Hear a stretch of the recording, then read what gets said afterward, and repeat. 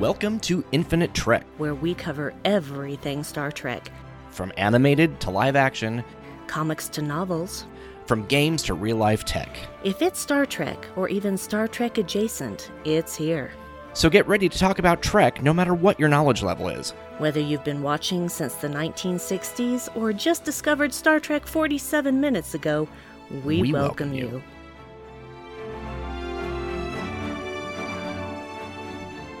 Hello.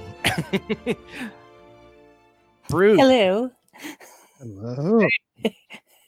We have another special guest this week. Welcome to Bruce. Yes, you. It's you, Bruce. It's you. Yeah. Oh, thank you. No, thank you. Yes, thank you. No, we wanted to kick off the season 3 episode of the season 3 season of Discovery with a special guest, and we always like to start a new show, a new series, or a new season with somebody, and we decided that Bruce, it's been far too long since we've asked you to come on. That didn't make any sense. I mean, you're up to what, over 100 episodes? It's been too right, long, 123. Right? No, we're on. Yeah. This is episode 12. No, it's although it sounds like I'm talking about episode 1. I'm just behind the scenes how the sausage is being made. We were trying something new this week. We're doing an audio recap with screenshots, and rendering doesn't really happen very quickly when you also have StreamYard running and everything else. So what you're going to get is a half done version. All the audio's there and some of the pictures are missing, but it'll be good. Hey, next that's week what we live for, right? We'll take whatever. Yeah, we're all on fly. You know what? I just real quick, because I listened to last week's episode when you had Dan Gunther on, and at the beginning of this show, you said, well, at least we have 2 improvisers here. Well, now you have 3. All 3 of us have done improv, so this should be a really interesting episode. Yay. We're just going to start. We're creating a new show now. Yeah, exactly. Yes. We need now, to get both of you audience. shut up so I can say what I've been trying to say for 5 minutes. Thank you. This is like our other live show. Go on. Please. That's what I'm trying to say. It's so fitting that you're here, Bruce, because it's been way too long since we've done a live show about Discovery. I know. It's like old times, isn't it? Except Aaron's not in the chat room. He's on here with us. That one caveat, but no. One time weren't we all 3 together on the Edge at some point? Yes, I'm pretty sure we were on a live from the Edge. Mm-hmm. Yeah. So at one point we talked about season, Discovery together. Yeah. Mm-hmm. Yeah. And then life happened. So. Actually, real life improv happened, and that's why I had to doing classes and shows and everything. It just was not tenable to also then try and do a live show at the same time. Yeah, it's a bit much. Yeah. Brandy knows about that. Mm-hmm. Yes, Brandy is the queen of way too many podcasts. Yes, I am. I am the queen of queen. Oh yeah, the queen of the quap. We've always said the queen of the quap, and I obviously I do too many shows. That Wascally Wabbit. I'm the queen of doing too much. That's me. That was almost a British swear word. Sorry. Well, besides Discovery, there's actually some other news this week. Well, related to Discovery, we have learned that there is going to be a season 4. Yay! Despite what the trusted sources say. They all say that. And all of that is that a bunch of people on 4chan repeating the same thing. So if 2 or more people are saying it, it must be true. Well, and there are no trusted sources, because if there were, they wouldn't be spouting this stuff. But, you know. I mean, who are you going to believe? The paid shills at CBS who actually work on the show, or that random person on YouTube? Well, the thing that makes me laugh is the people that say, Kurtzman's gone rogue. I'm sorry. There is no way in hell that is what happened. You can't just suddenly start filming for a new season of a series without a bunch of people knowing about it. You put a tweet that they don't like down and you're out of the company. I mean, it's just like there's no chance that that's going to happen. No. That one I hadn't heard. That's crazy. Yeah, I actually saw that one and I'm just like, oh, okay. Yeah, because he's been fired, He's been fired again. Yeah, What several is times. that? He just refuses to leave. I mean, they It's- really is should it get better like- security. I think it's like up to like in the hundreds now, the amount of times he's been fired. So Well, I always joke that that's the show never aired. It's been it's a pre-cancellation paradox. well, I did hear it was canceled in February of 2020. So, Yeah. If you, I'd have a timeline that somebody put together after we made this list of all the, okay, it's not coming. It's been canceled. They stopped production. The season 1's launched, but the response was so horrible that they're taking it down. It's stopping mid-season. I mean, and you just put all of those together and it's ridiculous. I don't know. Well, I don't understand people. It's so ridiculous to the point that now I think it's valid. and the reason I say that is because, all these things of it's happening, it's not happening, or whatever, all these, it reminds me of work. Like when I'm at my job, all these rumors are going around. So even if somebody knew somebody at CBS, they're probably hearing these things because rumors are always going around, Mm-hmm. Yeah. And no one can make up their minds. There was probably a board meeting where they're like, we're not doing a season 4. Yeah, we are. No, we're not. Yeah, we are. No, we're not. And YouTube is just listening in. They said, no, put that on. Well, I could see, given the pandemic, that there's probably, there's challenges for another season. I guess they wrapped season 3, 4 or 5 days before the lockdown. So they got under the wire. So, good for them. And they're able to do, the animated show just because that can be done from people's homes. I think that they mentioned that somebody was recording audio like in a closet. So they were didn't go into a recording booth necessarily. So basically like podcasters have been doing for how many years, Mm-hmm. They can learn from us. They could. You just need a good quality mic. There are exactly. This is Brandy and I've had this conversation. There are so many new podcasts now because people don't have anything to do but podcast, and they're like, oh my goodness, like how do you get the audio to be? It's like it's a mic. You can't use your earbuds. You can't. There's a really simple answer that I don't know why people don't reach sooner. And it doesn't have to be a super expensive mic. It just has to be a decent one. Yeah. And I agree. And putting yourself in a closet with clothes or something does deaden a lot of the sound. And I love when you watch or listen to a podcast and you just hear sirens in the background or something, and they incorporate it in, like, oh, they're coming to get me now. That's what the improvising, like taking the problem and making it a gift, basically. Yeah, it's real. Yeah, So, there are no wrong moves in improv. Actually, there are, but if somebody says something, I've always hated that. I'm like, I'm sorry, there is. Yeah, there is a wrong answer, and that the wrong answer is no. You never negate someone's reality. Sometimes it can work. There are instances when you can say no. Yes, you can say no, but yes at the same time. But what I'm saying is, I come in and say, oh, I'm so happy to see you, granddaughter. You're not my grandma. That's what I'm talking about. Yeah. True. That. Yeah. Yes. Yeah, we had a we had a contest to what is the quickest way to end a scene, and I just walked out and shot somebody. Yep. Yes. And if they take that as reality, well, then they're dead, and then it's over. So goodbye. I have once ended a scene that way, but it was always building that to that conclusion that this person was going to die. So yeah, we've done improvised. Well, I haven't done it, but I've seen improvised Chekhov being done. So you always have like the possibility somebody's going to end up dead by some means. So. Oh, speaking of Chekhov's gun, I don't know where that is leading to. That was actually that would have been a good lead in if we were talking about Crisis Point on Lower Decks, yes. where we had Da Vinci's gun, basically. But we're going to try something new this week. We're going to run a pre-recorded recap of the show that we watched, so we don't spend the entire hour just trying to recount what the show is and sprinkling random things in between. So, and this is new. So I'm trying a different technology. So give me just a second here. You guys can speak among yourselves as I get this ready. Oh my gosh. It makes me nervous. I'm nervous too. I'm nervous. No, I'm not don't sure be how this is nervous. going to work. I'm not really know. nervous. Well, now I'm you're not yeah, either. like now you're making me nervous. I'm only nervous for Aaron because I know Aaron's probably nervous. Okay. I'm ready. And if he's not, he All right. should be. Oh, well, now he's definitely nervous. All right then. Here Okay. we go. It's working, Okay. right? Yes. That Hope Is You Part 1 opens with Mozart Symphony No. 45 in D major.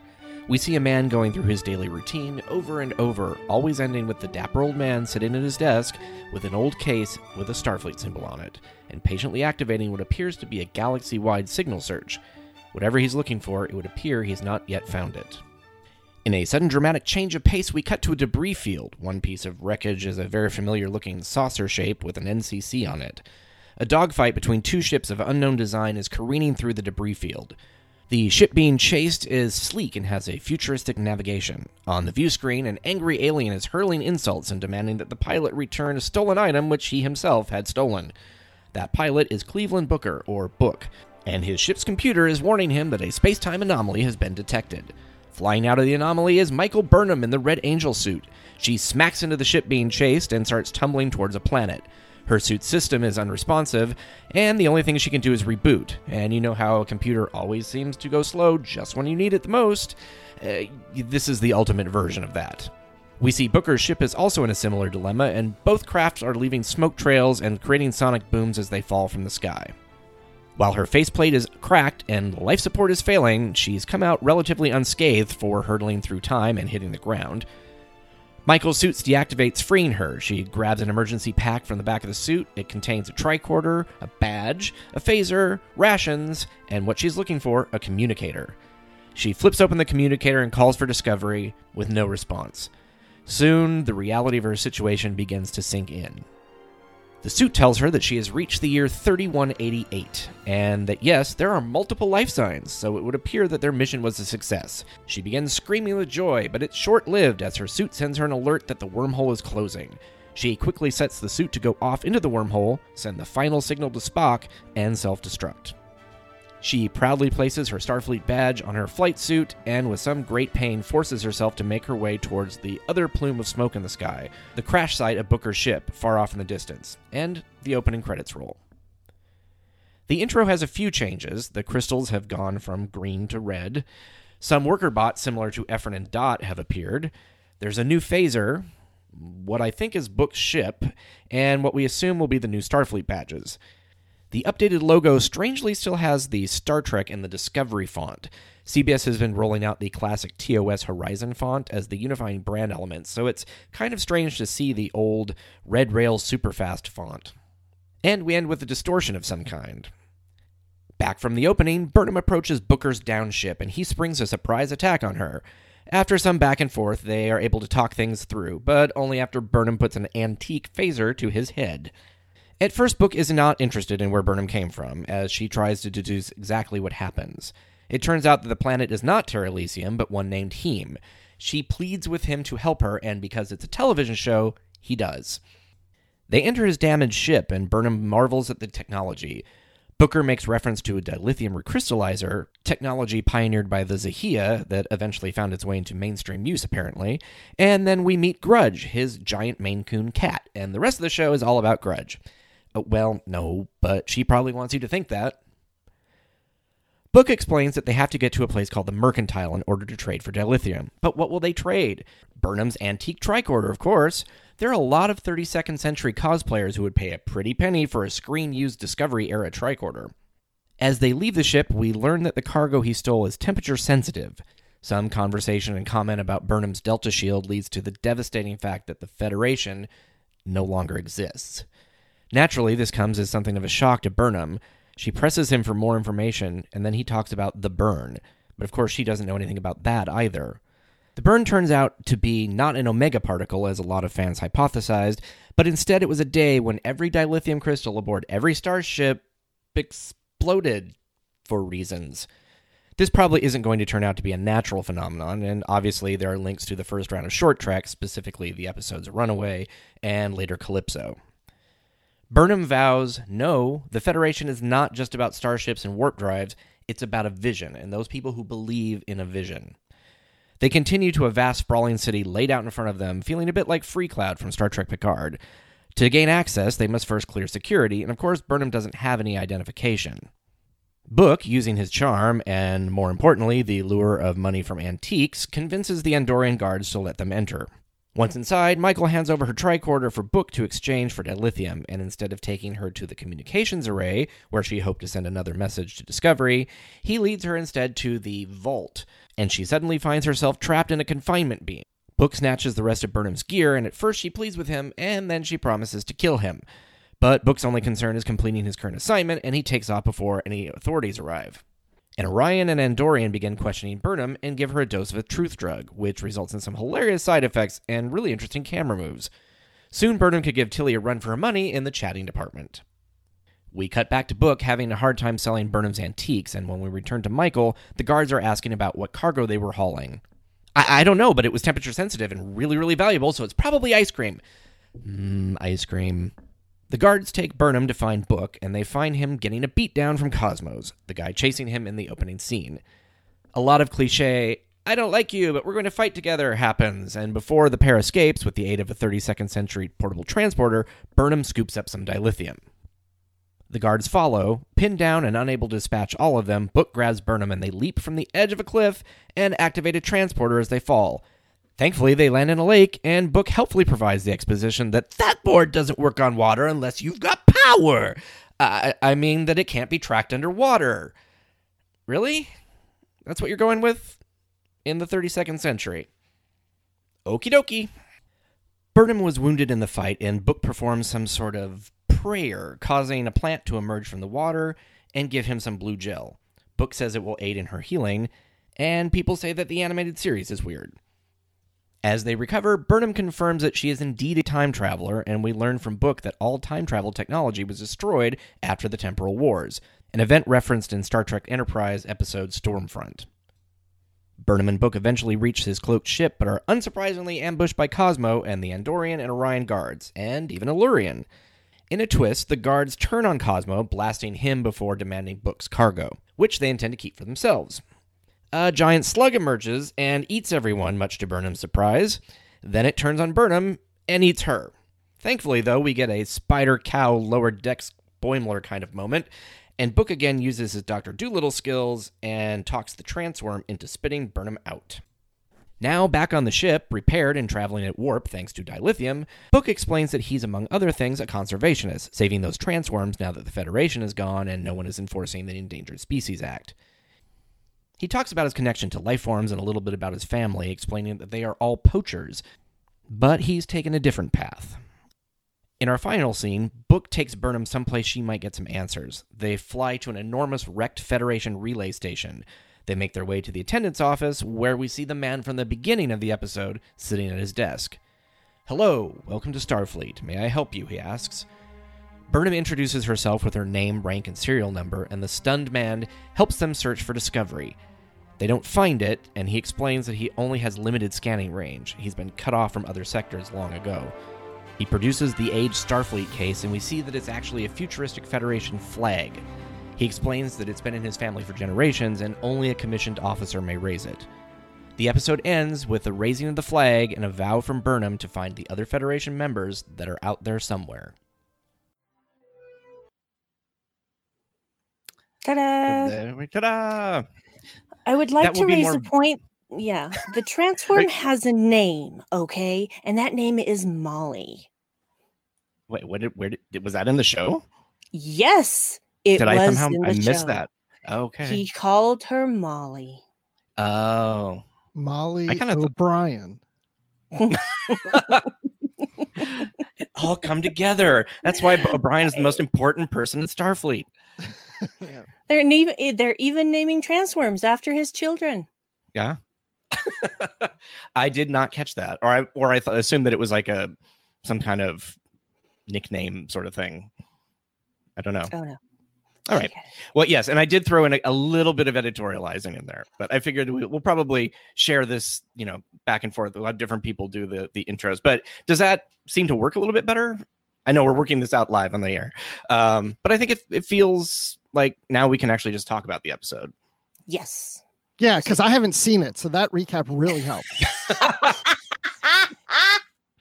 That was something I should have said at the opening, because with Lower Decks, it wasn't so much of an issue, it felt like. But with Discovery, this will be a spoiler show. I know we'll put that in the audio version, so you'll get that ahead of time. But yes, this is going to be spoiled. Yes. We can't not talk about it. No, I don't know how you would talk about something like this without spoiling it.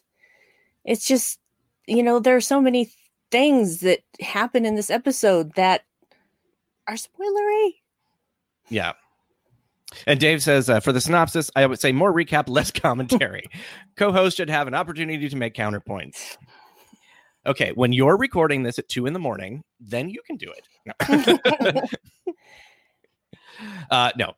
I agree. And I realized that I used to do this all the time on Saturday Morning Trek. I have lost my ability to concisely condense a story. So I'm trying to work on getting that to be like half the size. Right. But yeah. So anyway, so we're trying out some new things. We've got a new series. Thought it'd be fun to try something a little bit different. Yeah, I like it. I know that you Thank were you. missing some pictures. Yeah, So that would help some if they work. were. Yeah. It I just still like didn't the, render in time. Yeah. Well, I found out what happened. It rendered what had been saved, but I didn't save it before I hit render. So most of that was finished, but it just didn't come out. Anyway, Right. I'm not going to make excuses for the technology, but we will persevere. So what did everybody think of this episode? Start with the guest. Oh, Yes, no. Bruce. Well, I like the recap. But no, okay. What did I think of this episode? I really like the episode. I love the episode, and it's for various reasons. But just to sum it up, I like that we are seeing this future and learning about it, and there's some interesting points in there, and which I'm sure we'll talk about. So I'm not, but the pacing of the episode, I really like that. I like the fact that the episode stays with Burnham the whole time, as opposed to having the story A and B back and forth. I'm glad that we held off the Discovery for later, because I just want to see Burnham's journey and just stick with her through this episode. And I really like that with the pacing of the episode. So I think it makes you feel like it gives you the right feeling and the situation that's going on as opposed to bouncing to something else. And it just sticks with that. So I love that. I love seeing the different aliens being used, and the music in this, and just Burnham just loosening up and just having fun, and at times just being really enthralled with something and really excited. There's just so much going on. And I love Book. I really loved him as a character. Yeah. I love his interplay with Burnham. She goes from one emotion to another, but at the same time, he's very stoic. And so it's a nice blend of the two. She can be that way too, of course, but then she has those moments there. And I think it really interplays with him very well. Those are just some thoughts. Yeah, no, I agree. I think when I first watched it, the first couple times I watched it, I was sort of thinking like, wow, this is all kind of expected as far as what happens. But then I realized that allows you to actually concentrate more on her emotions and what she's feeling, as opposed to like, now you're trying to work out this really complicated plot. It's like, we're just seeing it through her eyes, but we're getting a lot more emotion than we would if we were trying to create something quote unquote unique of a way for her to come into the future and all these events happen, because they all kind of feel semi-predictable when you watch it. It doesn't feel like oh my gosh, I didn't see that coming, so it's nice that they held off on trying to make everything a crazy mystery. Yeah, and also just to add the fact that it just stays on her, she's in the future. She's in an unknown place and an unknown time. So make it feel like she's isolated for a while. Yeah. And so that just leaving her in this episode really helps it, because she's the only one from the 23rd century that we have in this whole episode. Yeah. And I like that when you see the stuff in the mercantile, like it's weird. Like, what is it doing? Why are these things? But they don't explain it. So you just feel as out of place as she does. Yeah, Yeah, Like when even they the shoot ship. that one thing, that's like the weird goop comes flying out, and you're like, "What the hell is that?" Right. But that's the other thing. They're not explaining the ship. I mean, there's a little bit where she's like looking at things and asks Right. about it, but I mean, it's not like, well, let me tell you how the ship works. Right. It just is. It's just there. Yeah. I like that. And there have been people who have pointed this out. It didn't occur to me at first because I'm having a difficult time saying this. There are no white people in this episode. Oh. And that is a refreshing change of pace. You have Book, you have Michael, and you have aliens. There isn't a white man within 20 light years of this episode. And it is just like, what? I didn't even think about that, but yeah, you're right. Mhm. Yeah. And I didn't think about it at first either, but it's so groundbreaking for so many people that, because it's, it doesn't affect us. It doesn't affect us. It's not representative of us per se. And yet, at the same time, it is representative of us as fans in the character of Sahil, which I'll get to later. Not there yet. But it's just, there's so much Mhm. that is groundbreaking about this episode without being in your face going, here, look at this thing we did. Yeah. And just visually, I think we've just gotten used to it, but it's like, this is movie level quality stuff. It looks so good. And the location that they chose feels alien. There's not a tree or a plant, or there might be some scrub, but it's just you just feel isolated. You feel what that environment is throwing at you. It's kind of crazy. Yeah. It makes me want to go to Iceland where most of this was shot. So many weird environments in one country, Iceland. Yeah. It's such a small one too, Yeah. It's crazy. Yeah. And I remember watching the episode at one point thinking, oh, the leads in this are not white, but I didn't think about it being the whole episode until later when I heard somebody say that online, that there's no white people. And I was like, yeah, when you really think about it, I mean, there's white people there under alien makeup, but none of the characters are white. I think there was one white guy in the background in a business suit. I seem to remember that in the Mercantile, because I remember going, that's a really ugly suit. So I picked it out. But yeah, no, it's crazy. Yeah, because even the Federation liaison isn't. I mean, none of them are. No, that's true. Yeah. With the Orion and the Andorian, is it just me, or did their makeup seem really glossy, like almost like plasticky? Like their skin seems different. They might have an oil control problem, don't search. Okay. They just need some blotting paper and they'll be fine. No, but am I incorrect though? Did it sort of look a little, they look different or slightly off or something? I don't know. Well, it's also like 930 years in the future. So we don't know how things are supposed to look anymore. True. They're recognizable, but they don't necessarily have to look the same as what we've known before. True. Yeah, the Andorians, they almost looked a little too plastic to me. Like too blue, like just not natural enough. Oh, right. Like they're wearing blue makeup as opposed to actually blue skin. Yeah. These do feel like they have skin. I mean, like that's one positive thing. It doesn't look like they've applied something to them. Yeah. Maybe that's what's different about it. It's just, that's been accomplished. So it's just your brain is so used to seeing somebody with makeup on being blue. Yeah. So that might actually be it. Yeah, exactly. I think that is it for sure. Yep. Yeah. By the way, those two guys did have names, and I know. I don't know how they're pronounced, but I pronounce them Ithik and Ithor. I want a show with them. Unfortunately, it's too late. But maybe a prequel. Yeah. Just maybe a short trek following that would be the good. Adventure of Ithik and Ithor. They just seem like it's sort of a, what is it? The Felix and Unger and Oscar. Odd Couple. The Odd Couple. Yeah. It feels a little bit like that. Yeah. It may actually be Ithik and Ithor, but, They didn't give us pronunciations, and we never actually hear them say the names. I just saw them in the subtitles, and I'm like, Ithik and Ithor? Yeah, I thought it was You're Ren really- and Stimpy. It's a bit. Don't say I'm an Ithor. That's not nice. No. and I'm not thick at all. Yeah. I feel great. Me too. They added a really nice bit of flavor to that. What could have been just a throwaway, a couple of people or scenes, So I really appreciated that. And just the whole thing with the truth drug was hilarious. It's amazing. It has its own integrated consciousness. Yes, That's what it said. Yes.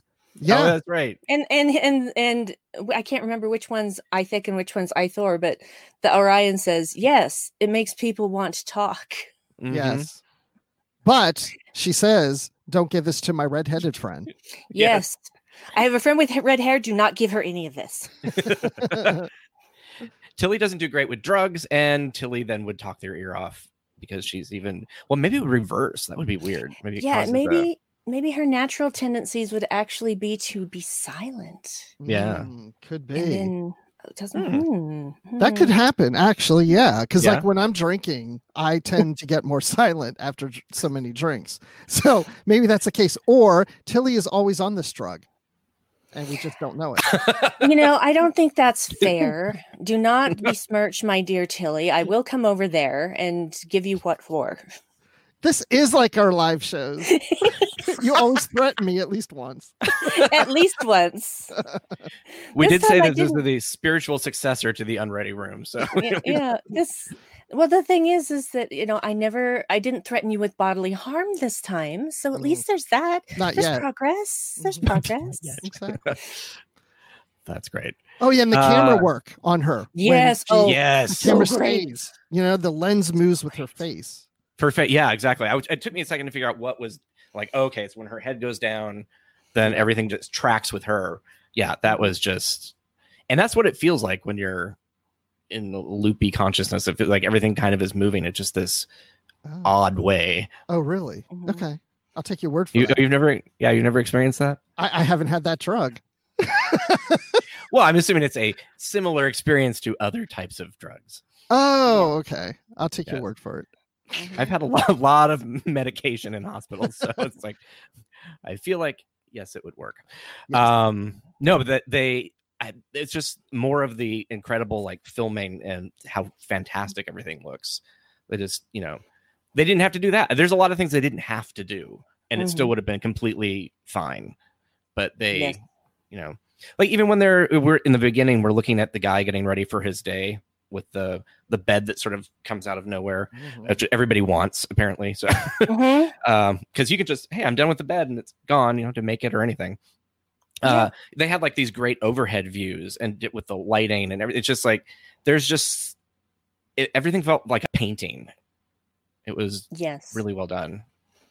I figured that thing that they shot in the Mercantile that started spewing out stuff, it's probably that same system that just it's like really advanced replicator. Yeah.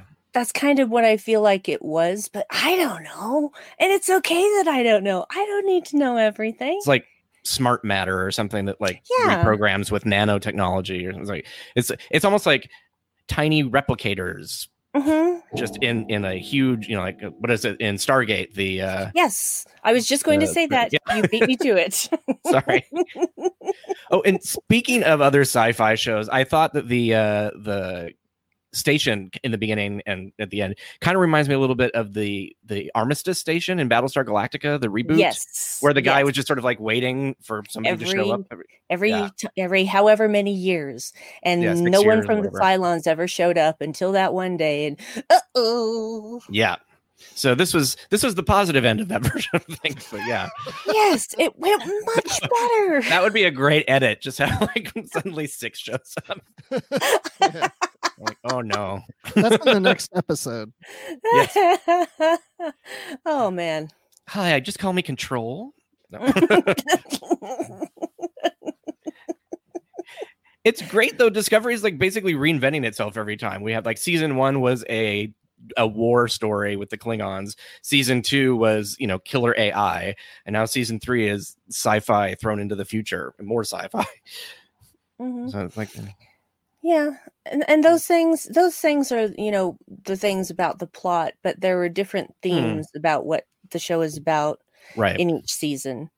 And I loved that season 2 really established everyone as a family, so that we can see how that affects their dynamic in season 3. So can't wait to talk about other episodes. Yes. Too. Gotta hold it in. Oh, there's other episodes? Yeah. Possibly. It's But nobody has seen them. No one on this planet has seen anything besides the first episode. Exactly. Nope. Which not even the people at the premiere. Exactly. No, they're just told that they saw more than one. Mm-hmm. They gave them that drug that Burnham They had. did. Mm-hmm. They did. And they made up whatever they wanted in their head. So everybody's seen a different episode. Yes. That would be really confusing. That would be interesting too. Everybody has their own headcanon season. Huh. Yeah, would be. I'm glad you said headcanon, because when I was talking, so Dan Gunther and I recorded Positively Trek today, which will come out on Monday when we talk about this episode. But we talked about the guns that go on your hand. And I said, I don't think we know what they're called. And he said, I read somewhere they're called hand cannons. And I'm like, so in my head canon, they're hand cannons. So if you get something with like a helmet, then it's a head cannon. The head cannon. Boom, boom, right out of your head. That would be awesome. And Burnham would really laugh at that. Oh yeah. I just love her just like cracking up at everything. It was like, oh, it was so funny. she, Burnham of season 1, if this had happened to her, it would just be a really dire episode. Everything would just be so heavy. So I love the fact that she's grown as a person, and she just sort of like, I love that scene where she forces herself to like, I put this on the badge and I'm just going to keep moving forward, as opposed to just kind of giving up or collapsing or just even kind of falling within herself, which I thought was, pretty amazing. And it feels, we were talking about themes. This was unknowingly, like, it echoes so much of what's going on right now about being removed from everything that you knew or how things were, and feeling alone, and just that sort of, okay, I've got to make myself move forward. So it's unknowingly they created like the perfect analogy that Star Trek is good for, when they even tried to do it on purpose for the pandemic without being, hey, it's a pandemic, because that when they do that, like an Enterprise, I don't think it's quite as successful. Where they basically had 9/11 in space. I'm like, okay, that's too much on the nose. Right. Well, to be fair, Michael does give herself a moment to mourn everything that she's lost. Yeah. And, I have several cry points during this episode. That wasn't the first one, but it was definitely a big one, because she's alone. She has nothing but herself right now. She doesn't know if Discovery has made it through or if they're ever going to make it through. And she's hurting for all of these people that are now long dead. Yeah. And then she goes into what I call Vulcan mode. Mm-hmm. And which she has, which is lucky. Yeah. Yep. That training is going to serve her well throughout this entire season. And she just gets up, starts walking. So yeah. And that's all you can do. And Forward she essentially motion. is the most alone person in that galaxy. Or at least most removed from everything she knows. Yes. I like that people don't, I think because they must be used to time travel is a thing. Nobody seems to blink at that. I do like that it's like, why don't you know things that we know? But there's not like, you're crazy, or whatever. It's just a little suspicious, as opposed to like, maybe in her time wouldn't be like, this doesn't make any sense. What do you mean you're a time traveler? That's because they've been, they know the history of the temporal wars. Right. Yeah. So I just love that they don't blink. So that's great. Yeah. Well, apparently, if you're British, though, it's temporal. So Temporal. yeah, we've noticed And- that. We've noticed that. Isn't And that if what want you it on get? Like, sushi, it's yeah, Yeah, that's what I was tempura. gonna say. Yeah. I'd like had an a order of Japanese temporal Yeah, along with my. shrimp temporal. The shrimp are phasing in and out of existence. And we found our episode title.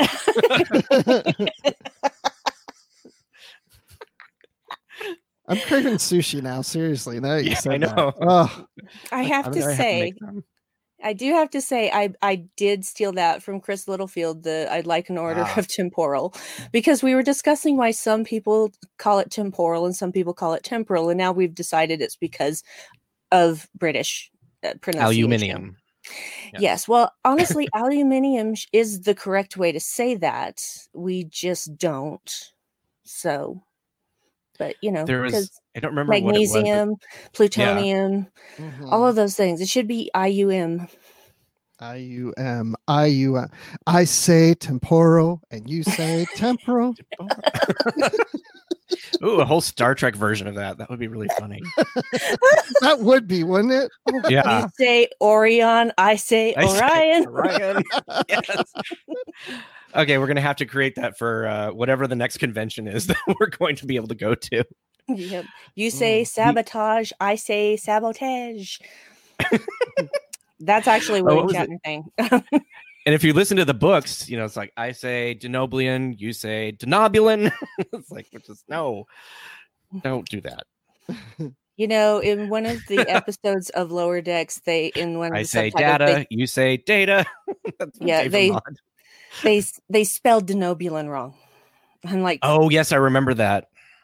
Wait, where was this? That they spelled in an it wrong? episode of Lower Decks. Low decks. Yeah. It was On in the it was closed in caption, dialogue. or Yeah, in the closed captioning. yeah. okay. The thing They- that got onto your body parts and Your Your the woohoo. thing that would Mhm. that would affect your hoo-ha. And they spelled it DIN, and I'm just like, Denobulin. ah. I even looked it up to see, and Memory Alpha makes it not Denobulin. It makes it a different entry. It's like, that's a thing. I'm like, I don't think we can. Okay, whatever. It's a typo. But yeah.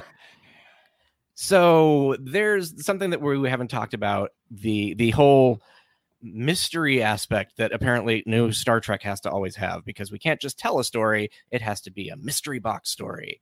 That's where my personal came in. It was just like, I would love to not have the thing that, we have to figure out what this is throughout the whole series, and it ends up being shocking.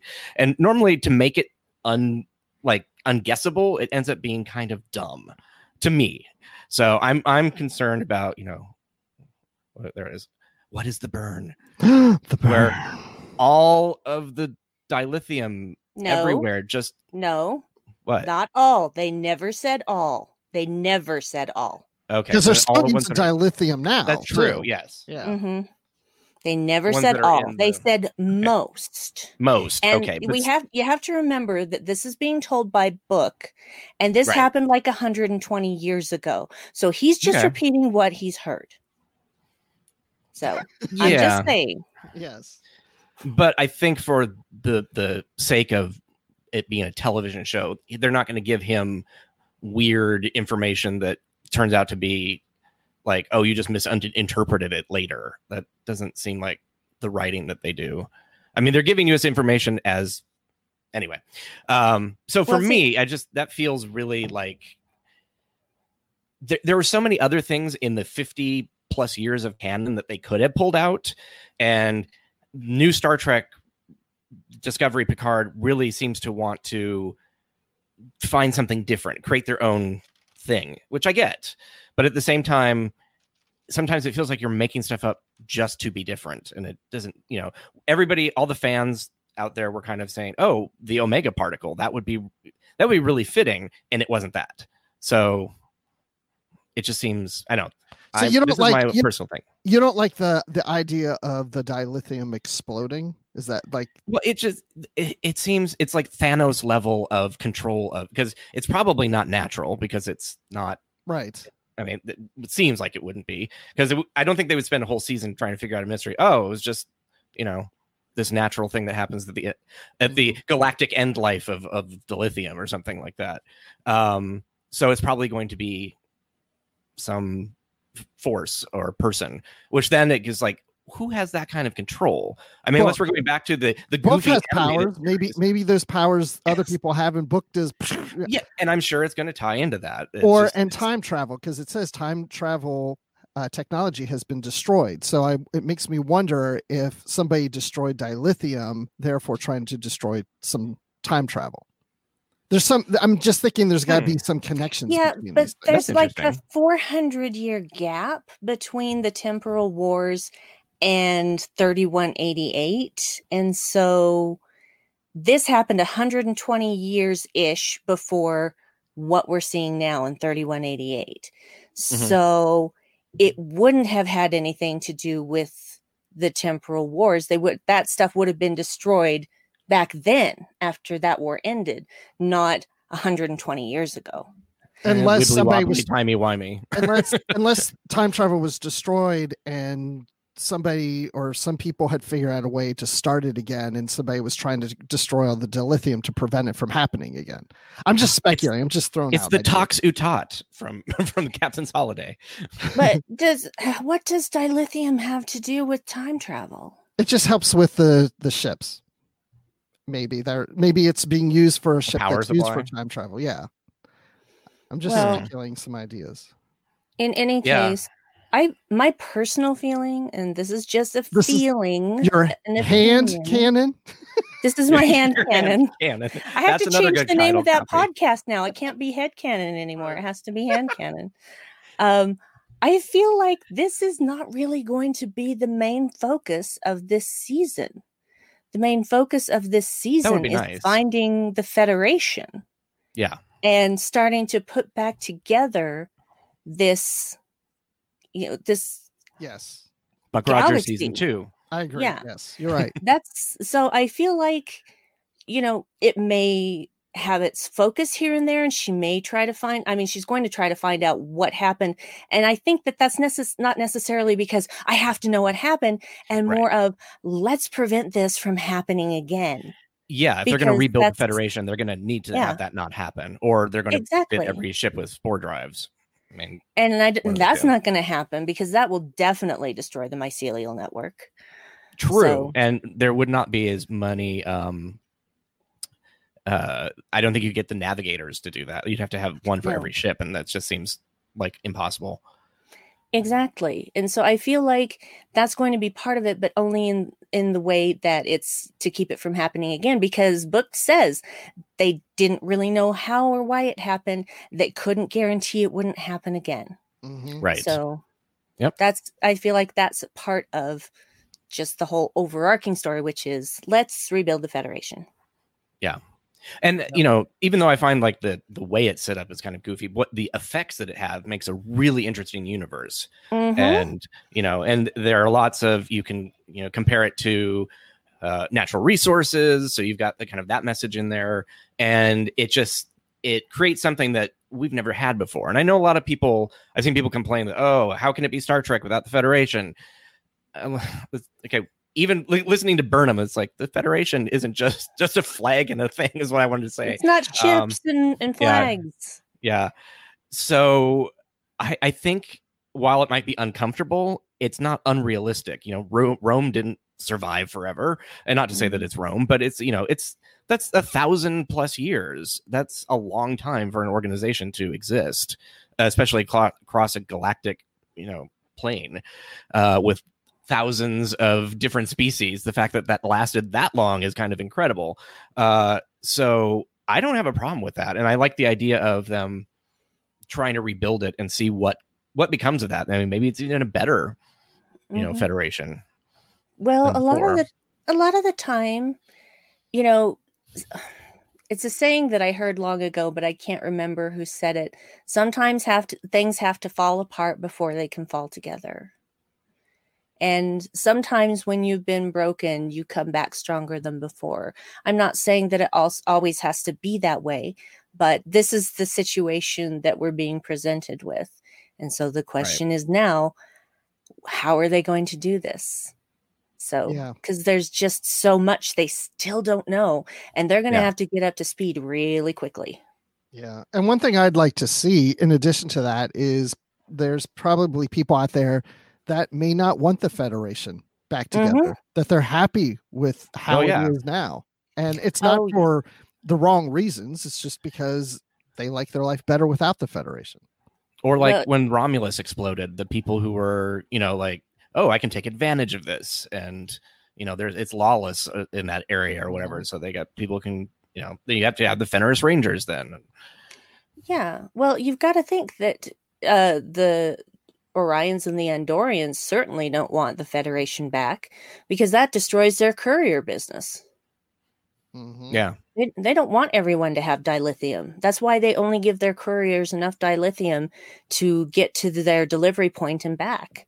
They don't want them to be free. They basically are still enslaving people. I was going to say that. Yep. Yeah.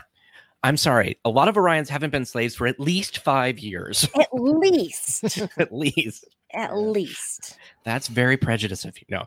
Yeah, I thought of that too. It just feels like they're kind of roping them in and like, you know what? You're it's like a contract that's like a bad, something like that.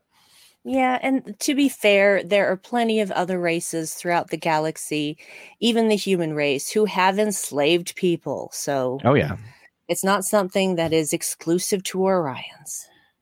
It just happens to be one of their defining traits in the show, unfortunately. Thanks, original series. Yeah. Yeah. I actually wonder, did they mention that they were pirates in the original series? I don't know. I don't know. Actually, I was going to say, and I should be asking you this, Aaron. Wasn't it in the animated series? Well, they did say it in the animated series, so I'm wondering, and I don't remember if before that, it's possible if the animated series is the one who actually set the tone for them being pirates, which is better than slave owners, I guess. Yeah. I don't think it was in the original series. Yeah, so they would have been, that's kind of interesting. I never thought about that. Pirates, no, not necessarily, but slavers definitely, because Orion, slave girl. Oh, right. Yeah, no, that I knew.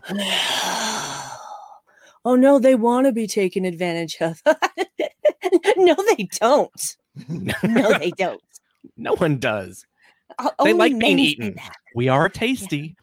We are tasty. We're delicious. We're delicious, yeah. We're delicious. It's great that now it's like The Simpsons. We have a Star Trek comedy language that we can speak to like make reference of other Star Trek stuff. Yes, I love it. Yeah. I almost wonder what they're going to do in season 2. Like they've used so much of that. It's like things will have to come back. There's so many Easter eggs and so many things that they crammed into season 1. I'm like, save some for later. Oh, there are many, many years of Trek that they have yet to mine. They'll be just fine. Yes. So what do we think of Grudge? I love Grudge because I love kitties. Oh, look, a kitty. Yeah. I love I see that, like, there's that scene after they've taken when they're taking the transform back to the sanctuary. Oh yeah. And Grudge is just kind of laying on the console. I'm like, oh, I want to pet you. It's so cute. I want to just hanging out. Yeah, just hanging out. I found out that Grudge Cat is following Infinite Trek, which is really fun. Excellent. I am following Grudge Cat, so that is good. Yeah. And also Grudge is a space cat in all caps, and cat is spelled CATTE. Space cat. Not just space cat. Space cat. Yes. There are people who have said, oh, maybe she's related to Isis. And I think it's just because, like, there's another cat. I mean, it might as well be related to Spot. Isis also isn't a cat. Yeah, she's not. So she's maybe Grudge isn't. For all we know, that's kind of what they're getting. Yeah, at, but she's a queen. Yes, maybe she's a literal queen when she queen. Not a queen. Queen of the Quap. I'm never going to live that down, and I'm okay with it. That was hilarious. We didn't get enough Grudge, though. We need more Grudge. Yes. Oh, we'll get more Grudge. I know we'll get more Grudge. Yeah. And I can't wait. I mean, with this season on Star Trek Discovery, Tilly gets to interact with Grudge.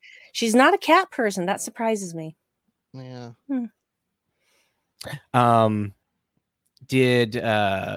Eventually we'll probably get the Grudge gets kidnapped episode if things go long enough. Hopefully not. I can just see if this was made in 1989, like Grudge somehow would be part of a kidnap. Oh, we could see an entire episode from Grudge's viewpoint. That would be kind of fun. A day in the life of Grudge. Yeah. Yes. Kind of like a night in sickbay, but with the cat. Yes. And from the cat's point of view, not Archer's. Right. So I do want to everybody... say... Yes. No. Go ahead. I'm just trying to... I was just going to say, I was made aware that the gentleman who is playing Cosmo is the same gentleman who plays Linus. No. Yes. Oh, wow. So that made me super happy because I'm like, yeah, cool. I would never in a million years have thought that because his mannerisms are completely different. He speaks his dialogue completely differently. So well done, dude. Wow. Yeah. Linus is still getting work. That's good as Cosmo. Yeah. Well, I mean, I love that they reuse it. Yeah, I think he did. Well, it's not really clear how many people went with them, was it? I mean, it felt there's like a lot. There's a lot. Did they give people that were like unconscious in sickbay the choice of going, or did they just push them off the ship onto the Enterprise? Or I would think they give them a choice, right? But if they're unconscious, they did give them a choice for heaven's sake. Yeah, but no. This is literally a question that Mary Shifo and I discussed at one point. We're just like, she's like, I'm just worried about all those people in sickbay because I don't think they were conscious when this happened. Then they wouldn't have taken them to the future. They wouldn't have done that. No. That's what I'm asking. Right. I'm saying, did they have the time to put them onto another ship? Is what I was getting at. Yeah, they beamed them off. I would say they would have beamed them off before the battle even started, because by the time that they went back to Discovery and figured out that they were going to have to take it into the future, that would have been the situation where everyone was going to go. You know, everyone had the choice. But, Michael wasn't intending to have anyone else on the ship. Right. Really. It was going to be on autopilot. And that didn't work out. But it's really good that that some people decided to stay behind, because otherwise that whole situation would never have happened. She would have been like, they destroyed the shields and the autopilot, and here comes Control. He's getting this feared. Oh man, I got to go back to about an hour ago and do this again. Oh no, it's like the 7 of 9 episode in Voyager where she just keep going back and keeps getting the multiple copies of her keep dying. Speaking of Voyager, this might lead to like maybe other things that you'd like to see in Discovery. I don't think this is possible. I mean, it is possible. I don't think it's plausible that they would do this, but there is a backup copy of the Doctor from Voyager on a planet in the Delta Quadrant that was activated in 3062 or something like that. So he stayed on that planet for a long time, quote unquote. So we don't know exactly how long, and then took a ship to go back to find his people. Okay, he had a longing for home, and so he takes off to the Alpha Quadrant. And this is 3188, 188 years. It's like, that's not unrealistic that maybe he could show up and he could be the backup Doctor. He wouldn't know what anything that happened after that, episode, but I think that could be really cool. And we give him the ability to play somebody who's been alive for 200 years. So he could be, yes. And for the first time I saw Robert Picardo tweet, "Oh, I'm so excited. Season 3 is coming." So I'm like, I don't know. That's my fingers crossed that if why tweet that? I see this now. I see. Yeah. Cause if the EMH is on Discovery, then he can explain to the patients that were unconscious during the travel to the future why they're there and what's going on. The robot said, "I'm going to die." Oh no, you're going to be fine. I would love to see Culber and the Doctor working together, because they kind of have similar temperaments at times.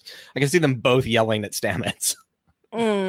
Well, to be fair, generally Culber only acts like that about Stamets, really, and Reno. True.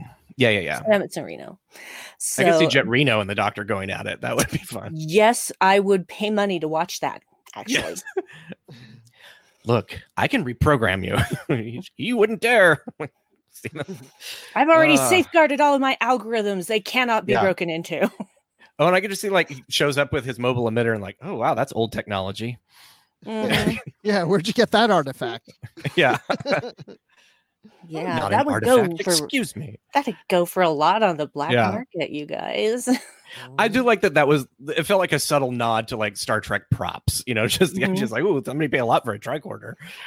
Yeah. Yep. Agree.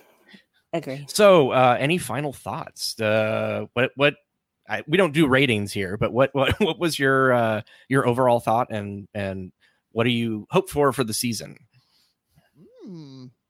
I guess you're asking me because I'm the guest. Yes.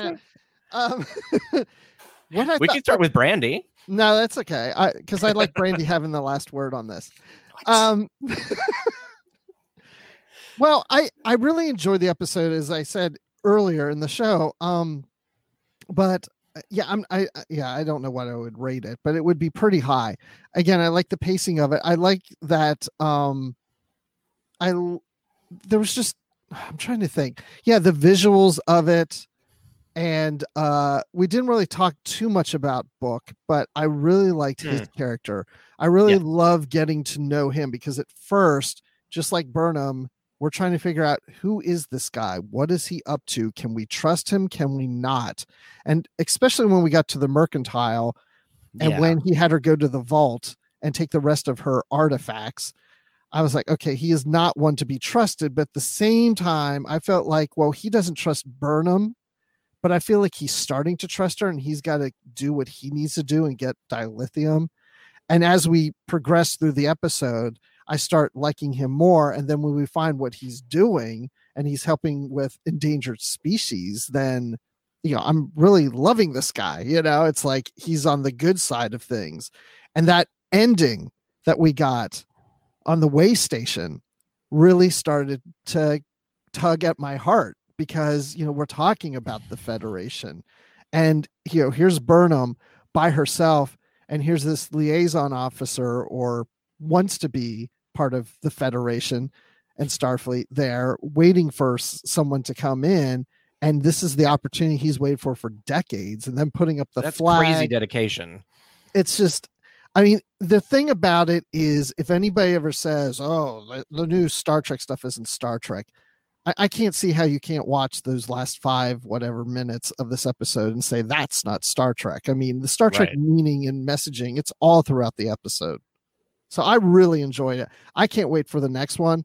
I'd love to see what happens with the Discovery crew, but I would even be fine if we had another episode that just stayed on Burnham for a while and then see her reunite with the crew. Yeah. True believers. I think the one for me, like I love everything about Book. I think it felt like if there was one kind of criticism of the story is that it felt a little rushed, like as far as like, I don't trust you. Now I trust you. The end. There was just a little bit, and I know it, and that was my joke that I made in my recap because it's a television show. We kind of condensed that trust factor time. But I think that there's not much you can do about that. And instead of stretching it out and making it like, will he, won't he kind of, or, is he a good guy? Is he a bad guy? I like that they just picked a direction and went there. So I think you just have to balance one sort of with another as far as pacing goes. No, the pacing worked for me though. It didn't feel too rushed for me. Not at all. And it didn't feel rushed, but I think unrealistic. Maybe it's just when you look at it overall. But this is also one part of. I have to get used to Discovery being not like siloed episodes like Lower Decks was. This is a chapter in a book. Yes, 10-chapter book. Booker Cleveland. No. To be fair, he had to be in a time crunch because he needed to get Molly back to the sanctuary before her breeding cycle started. True. So he was in a hurry the whole time. Yeah. And if he was a bad guy, he could have like got her to the sanctuary and then been like, nope, you're done. Bye, burn him and dropped her off Yeah. the planet somewhere or something. Yeah. Yeah. So I think But he's Yeah, but when he He's a- saw Burnham drugged, that's when he really started to like her. He goes, she Yeah. can actually kind of be fun.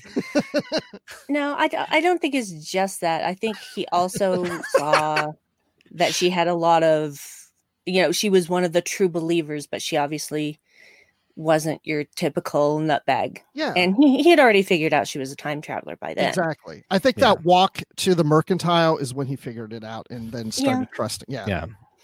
Yeah. Well, and the thing, okay, so when they're on the planet that has the sanctuary and Mhm. he asks her what she left behind, and he asked her what she left behind, and she said 930 years.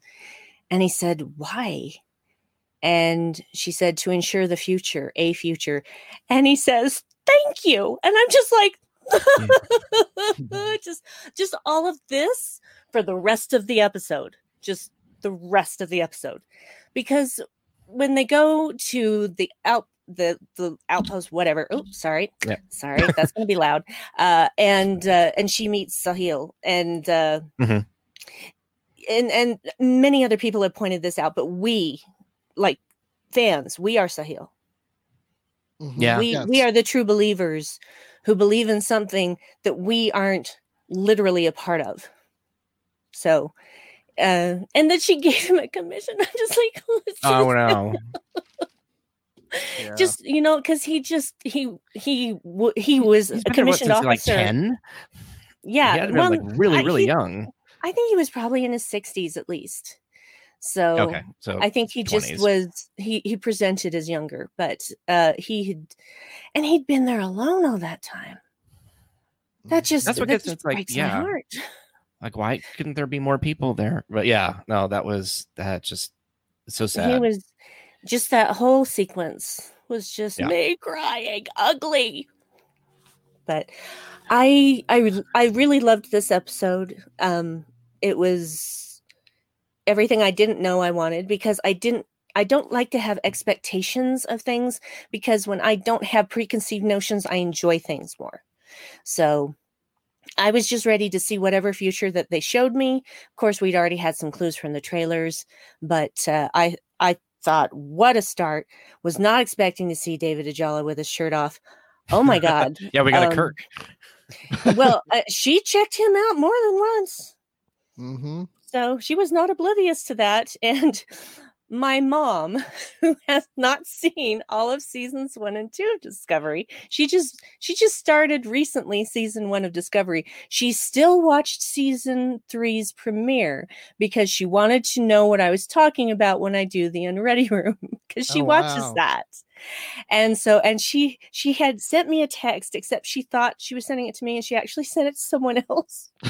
But she's like, well, didn't you get my text? I said, no. And she said, well, I know I sent it. And then she went, oh. But she expounded on the virtues of shirtless David Ajala. My mom might be 82, but she ain't dead, people. To be fair, you could watch season 3 and season 1 concurrently, and there are like it's not, you're not going to get that much of a disconnect. No, that's the beauty of it. So, I told At least her, at this there point. may be, I said there may be things that you don't have the backstory for, but you knock yourself out. So she's very much enjoying Discovery. So Oh, good. Yay. That's fantastic. Well, Bruce, where can we find you when you're not here, or when I'm on not here. the Unready Room, or on Positively Trek, all those places? or the book club, or All those Oh, things. yeah. Well, that's the great thing about Positively Trek, because we do episode reviews and we do book reviews, and we have Kirsten Beyer coming on to talk to Lose the Earth, her new Voyager novel. Ooh. And so that's in a couple weeks that she'll be on. In just a couple weeks. And so we got just like the flagship show that we cover everything Star Trek stuff. So yeah, there's all that kind of stuff going on. And of course, I occasionally Not all the time, but about once a month or so, I appear on the Star Wars Report, which I was on more often, but I'm not on as often. Oh, we're losing your signal. No. Because I'm putting my time and energy into Trek. Okay. So there you go. Yeah, and I'm on Twitter. We're fine with all sci-fi here. Yes, we are. By the way, and when in the Mercantile, when they're all shooting and missing each other, I was like, what is this, Star Wars with stormtroopers? Is that what's going on here? I'm guessing the weapons themselves aren't very accurate. They're accurate at close range, but not the further out you go, the harder it is to hit. True. Yeah. Plus, if you're running and your target is running, you're definitely not going to hit anything. Okay. That would be in my hand cannon. There you go. I hand cannoned it for you. Hand cannon. And I'm on Twitter at Admiral_Rex. So yeah, there you go. There you go. That's where I am. Great. And Brandy, where can we find you on a billion different podcasts? We had to stop using the lower third, because the lower third would turn into like a lower 2/3 of the whole screen for Brandy. Seriously, everything that I do, I wrote down on an index card, and it took up one whole side of an index card. So I will just say, follow me on Twitter at Brandywine12 so that you can see the posts about the podcasts that I'm on, which are What the Future Holds, and the Vedic Assembly, and Boldly Go, and the live show The Unready Room, which is coming up later tonight, and Hand Cannon. I've had to change the name now already to Hand Cannon. It's from Headcanon, and the Dark Corner podcast. And also, go buy pins at Fansets and use our discount code Infinite Trek. That's right. You get 15% off. I don't have my, I had a Discovery badge at one point, and I think I loaned it to somebody on the improvised generation, and it's still floating out there. And because of a pandemic, I'm not going to go track it down. So I'm going to order a Fanset one. They have the Discovery badge now. Oh, cool. I have all of the badges from Discovery. I have the medical, the science, the cadet, the engineering, the Section 31. Yeah, I have them all. So nice. But yeah, I'm wearing my season 3 Michael pin. You can't see it from where you are, but this is my season 3 Michael pin with the wonderful box braid hair. Oh my Lord, it's glorious. I love this pin. So. And I'm wearing a Michael Burnham shirt too. Yay! Oh, wow. Oh, I'm wearing my Academy shirt. Yes, nice. Starfleet Academy. Oh, Aaron's got his disco shirt. Yeah, we're all good. Yeah. And you can find me on Twitter and Instagram at Geek Filter. And next Saturday, I believe it's at 5:00, I'm going to be on I Effing Love Whiskey, which is a podcast about whiskey, and we get to try this is the only podcast that I've gotten like notes ahead of time that says please eat something, don't drive afterwards. It's just like okay. So we get to try all these different cool whiskeys. It's my friend Andrew is the host, and he goes all over the world and gets all these different whiskeys. One time we were going to kind of check out the Lower Decks whiskey that came with it, and then we realized it's just a brand name, so we were like, no, we're not going to do that. So this is a podcast where you're trying whiskey. Yep. It's on here on Outpost 13 on Twitch. So yeah, so we get to see you drinking it. Yes, and we see the results afterwards. I don't know if we see the results afterwards. You might see the results during. He does all these really cool things. They do what they call science. Is there what happens when you add water in little drops to change the, like if you put ice in it as opposed to not. There's a scientific background behind it too, which is kind of fun. Interesting. So I'm going to change the name to I Fracking Love Whiskey for that episode. Nice. Nice. I was going to ask before the show if we could swear or use inappropriate language on this show, but I didn't need to do it. So occasionally if it slips out, but I think we're trying to, especially because we're Saturday mornings, or we're keeping it clean. Saturday mornings. You're keeping it clean for the kids. Hey Bruce. Hi, kids. If you want to be on a show where we don't censor our swearing, come on over and be on What the Future Holds, or the Vedic Assembly, or Boldly Go. Oh, heck yeah. I'll be there. Excellent. You are welcome anytime. Because I was going to ask, are we going to dark corner this live show?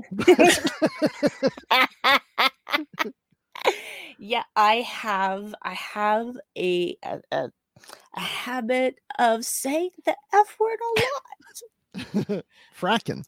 Mm-hmm. Wow. Well, you're a Tilly, huh? No.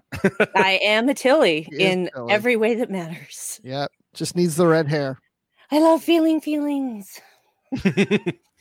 Well, thank you everybody for joining us. This has been a lot of fun. We will maybe be a little less clunky next week with the preview recap thing, but that was a lot of fun. I actually had fun putting it together. It was a little rushed. So, but I think it's a really good way to let people, especially if they've seen the episode or they want to like just a recap of it, or if they haven't seen it but they still want to pop into the show. So, all right. Well.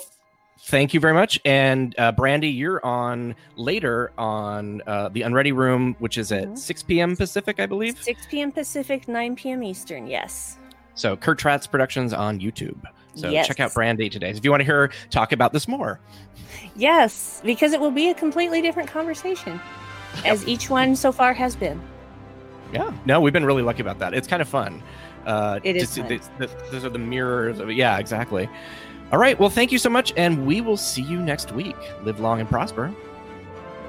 Infinite Trek is a production of Coconut Media Works. Executive producers Bill Smith and Dan Davidson. For more great Star Trek discussion, discover the other shows of the Trek Geeks Podcast Network at trekgeeks.com or find us in Apple Podcasts, Spotify, or your favorite podcast app.